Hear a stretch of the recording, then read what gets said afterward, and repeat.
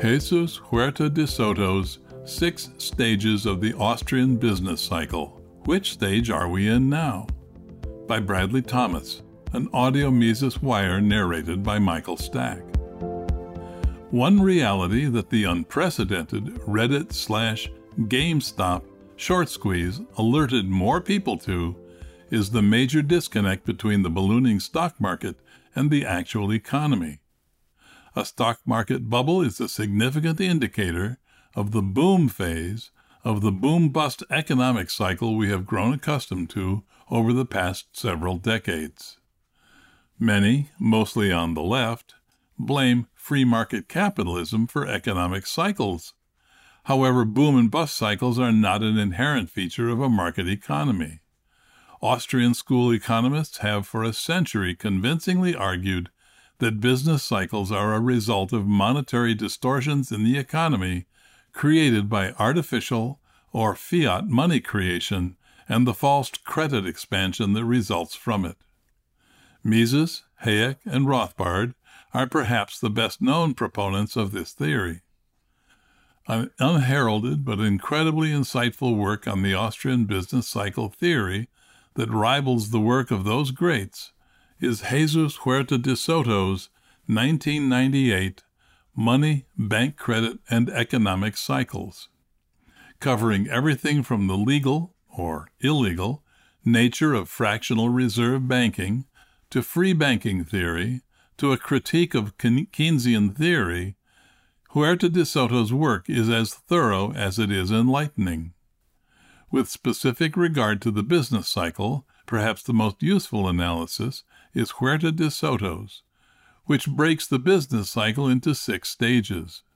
The entire book is certainly daunting for the layman, but for curious beginners looking for an introductory explanation of Austrian business cycle theory, or ABCT, understanding these stages will alone make you more intelligent than 99% of politicians and leftist econ professors. Stage 1. Expansion Phase. The expansion phase of the boom is initiated by the creation of fiat money by the central bank, the Federal Reserve in the case of the U.S., which is injected into the economy in the form of loanable funds.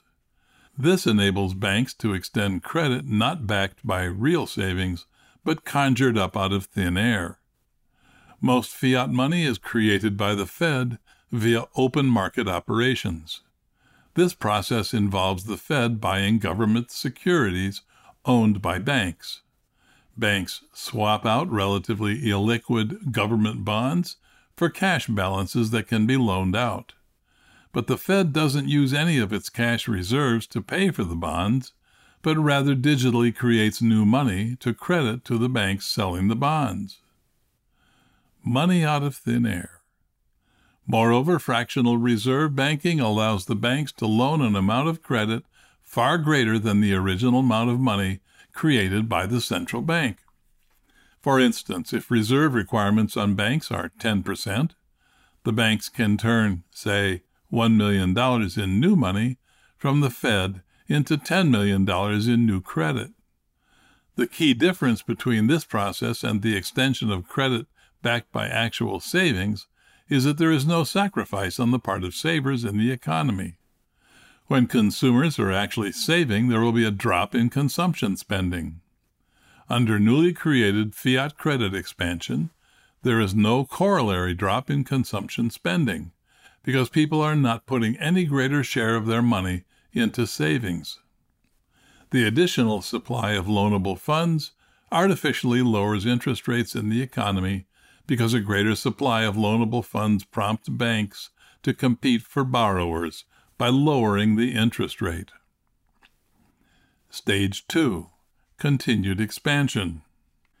As a result of the infusion of additional loanable funds and lower interest rates, businesses increase their borrowing to invest in capital goods, typically more durable capital goods.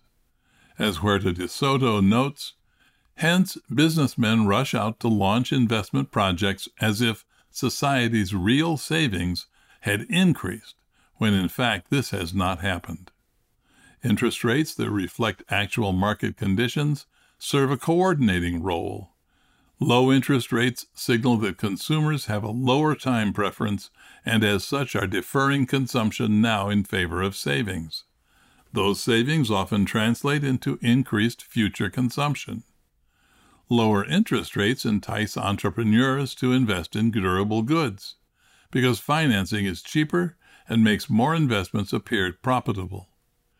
Investment is focused more acutely on industries that are more interest rate sensitive, typically more durable capital goods and some durable consumer goods like housing, because they are financed with longer-term loans. In short, low interest rates encourage entrepreneurs to invest in productivity gains that will yield greater output in the future, while reflecting consumer preferences to defer consumption spending into the future. The intertemporal plans of consumers and producers are in harmony if interest rates reflect actual market conditions. Stage 3. Boom phase. The increased demand for durable capital goods drives up prices for the inputs used to produce these capital goods, namely labor and natural resources. Keep in mind that because consumer spending has not decreased, there are no productive resources being freed up from the consumer goods sector. As a result, there is significantly more money chasing a relatively fixed supply of durable capital goods, helping to drive up their prices.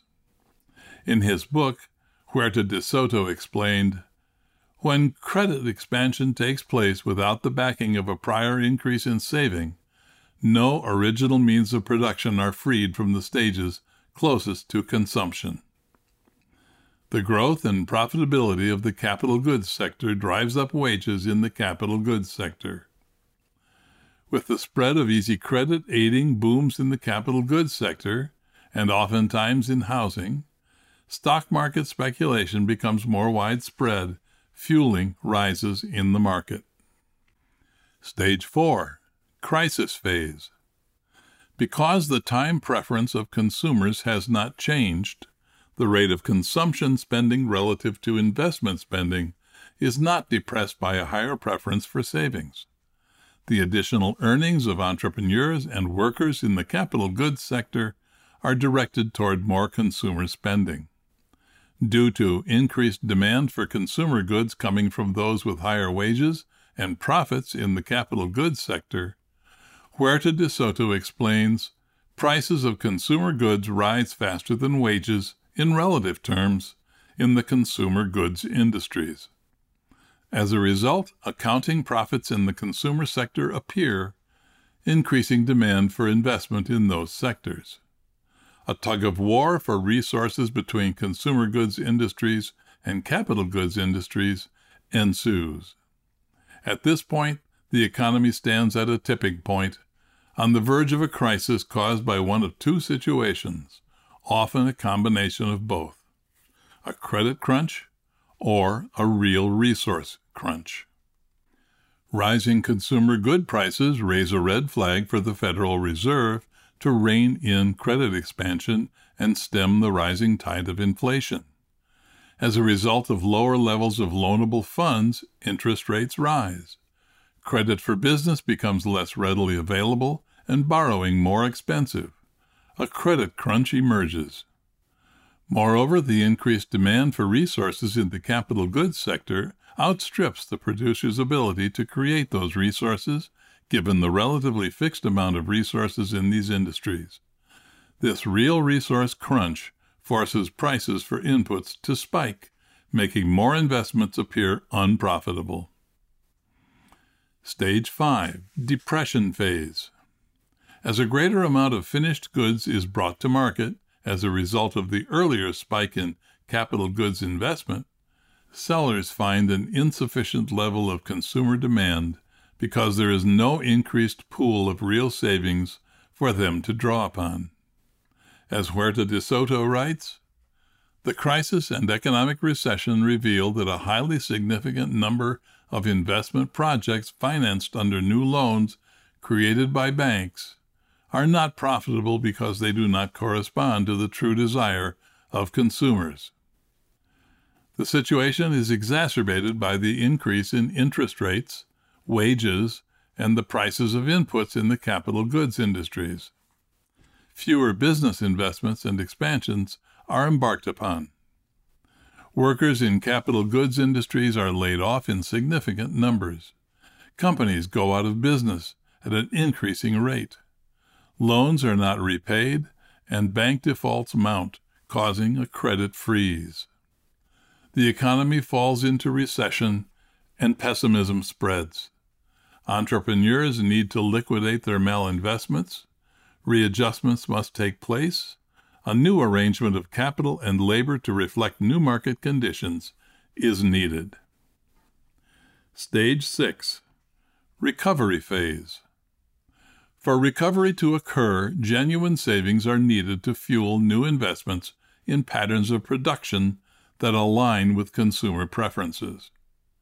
The prices of productive resources need to be allowed to adjust to reflect new realities, to enable a more rapid reshuffling of resources to create a sustainable production structure. If the new investments are built on credit expansion from fiat money creation, however, this begins phase 1 of the next business cycle. For more content like this, visit Mises.org.